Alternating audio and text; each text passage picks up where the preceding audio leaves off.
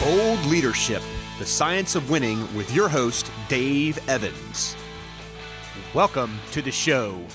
It's been a busy week for the staff at Bold Leadership. I am your host, Dave Evans, and welcome to today's episode, Will Teamwork Ever Rule the World?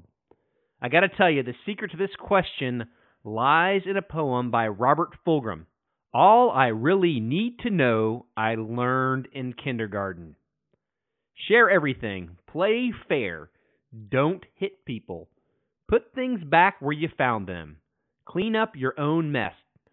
Don't take things that aren't yours. Say you're sorry when you hurt somebody. Wash your hands before you eat. Flush.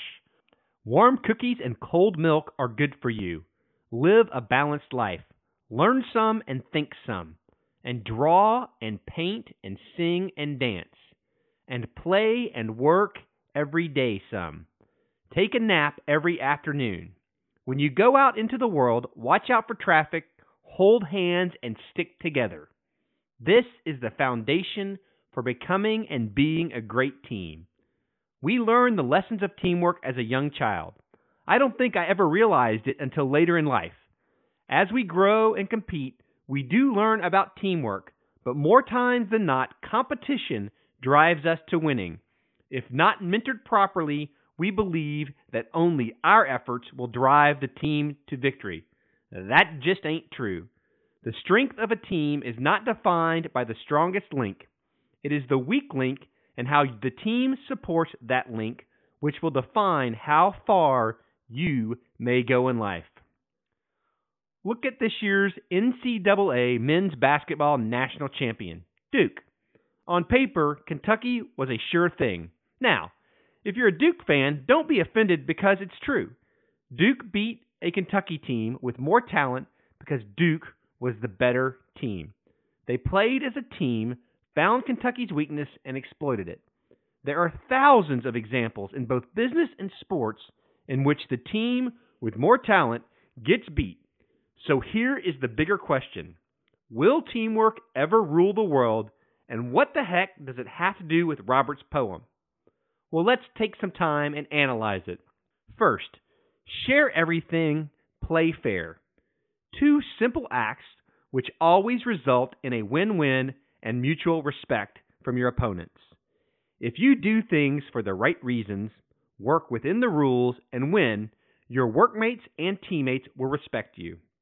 This respect builds the team. It also strengthens the team because it forces workmates and teammates to work harder to improve their game. Next, don't hit people. All right, most of us are old enough not to hit other people. But how many times have you heard someone verbally abused, treated as a second-class citizen, or worse yet, ridiculed because they are different? This surely destroys any hope of a strong team. Strong teams insulate and protect their weakest players. They band together to strengthen the weak while building their confidence. This simple step creates camaraderie and a sense of purpose because your teammates know you care. Clean up your mess. As adults, we do not often leave stuff lying around, and I think this statement is better summed up like this for a work team. When you make a mistake which knocks things out of alignment and screws up the project schedule, clean up your mess and make things right. If you don't know how to put things back like they were before your mistake, ask a teammate for help and don't be afraid that you don't know what to do. It's your mess. Own it, fix it for the team, and get back to work. Everyone makes mistakes. The stronger teams know how to band together and minimize the impact of mistakes. Don't take things that aren't yours. Have you ever been working on a project and discussed a new and innovative way to solve a problem only to have your teammate tell the boss your idea as if it was theirs? Honestly, this is probably the biggest challenge to building a strong team because somewhere along the way, someone told us that we needed to win at all costs. We pit ourselves against our teammates for every ounce of recognition so we can get the next promotion or pay raise. Stop the nonsense now before it bites you in the backside. How about this? Say you're sorry when you hurt someone. Okay, so you have made a mistake, stolen an idea, or screwed up a project. The team can recover if you are big enough to apologize and make it right. It's that simple. Everyone on the team already thinks that you are a dirtbag. Trust me, they know and they are talking about it. Why not try to make things right, re-level the playing field, and get back to working with the team? Wash your hands before you eat. I know you're thinking, how does this make the team stronger?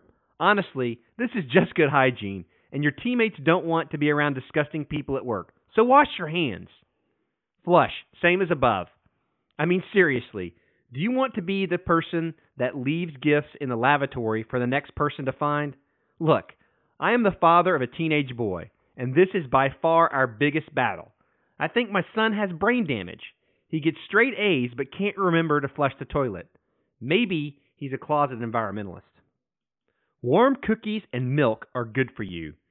Teams must take the time to enjoy the good things in life together. I want you to do this. Take a dozen of freshly baked cookies into the break room. Invite your team in, pour a glass of milk, and see what happens. My guess is that you will learn something about your team you could not have learned otherwise. There is just something cool about cookies and milk, even to a gruff 45-year-old combat pilot. Live a balanced life.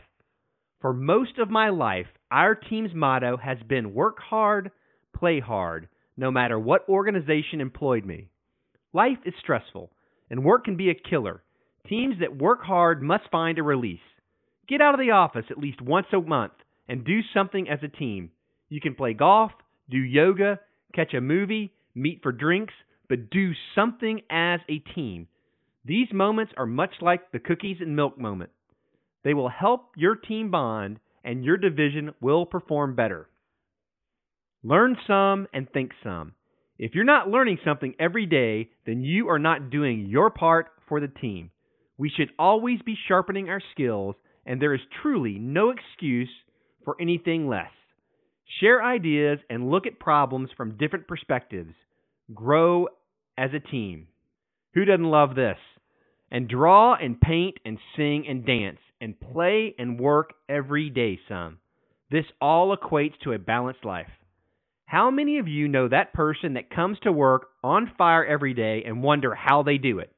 Or that person who shows up at the office with bags under their eyes because they have worked 120 hours already? The first person is balanced and more effective. The second person is useless. They define their work ethic by time at the office, not results. Effective teams have efficient, results-oriented teammates. Don't ever work for the sake of work. Focus on the team and improving results. I don't know how many people I have worked with that spent 18 hours a day at the office and their performance was exponentially worse than most of the team. They weren't balanced. This is by far the biggest leadership failure I see today. If you are the CEO and you work 18 hours a day, your employees think that they must do the same. It is not realistic. It hurts the team. And there are hundreds of effectiveness studies that prove this. My favorite, take a nap every afternoon. As silly as it seems, a 20-minute cat nap around 2 p.m. every afternoon will improve performance. I am not sure why we ever got rid of nap time. Our circadian rhythm drops in the middle of the afternoon every day. It's science, and you cannot change science. Most of us treat the symptoms with something caffeinated, but the team would be better off if we brought back nap time. So go pick up your blue and red mat out of the closet and get to napping. When you go out in the world, watch out for traffic. Hold hands and stick together. Okay. I'm pretty sure that both HR and safety will have a fit if we all hold hands and walk out into traffic, so please don't take this literally. I see this statement reinforcing the importance of the team, remembering that everyone else is depending on your performance, so do your best. Watch your teammates back and work together to reach the objective. As young children, we are all taught the difference between right and wrong, to behave, respect others, and get along. We learn that our classmates are our friends, and if we work well together, we will succeed. We learn the basics of teamwork in kindergarten. So what happens? We grow. We are taught to win at all costs.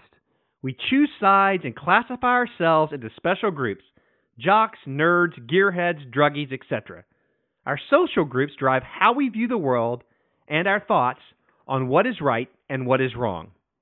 Our leaders, who should define right and wrong, don't even agree.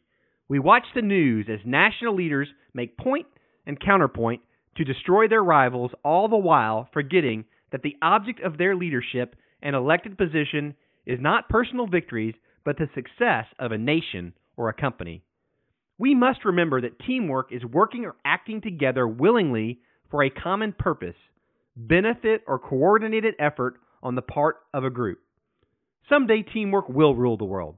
I'm not sure how we're going to get there, but I know it's going to take some bold leaders like you to raise the standard and force the team to remember the lessons that were taught by our kindergarten teachers. I challenge you to lead with a purpose and let your inner child lead you. Well, this concludes our latest episode of Bold Leadership. I look forward to hearing from each and every one of you. And if there's something you need help with, send us an email. We'd love to help. I look forward to next time. And for now, I'm back to work on our next episode. Take care and be bold.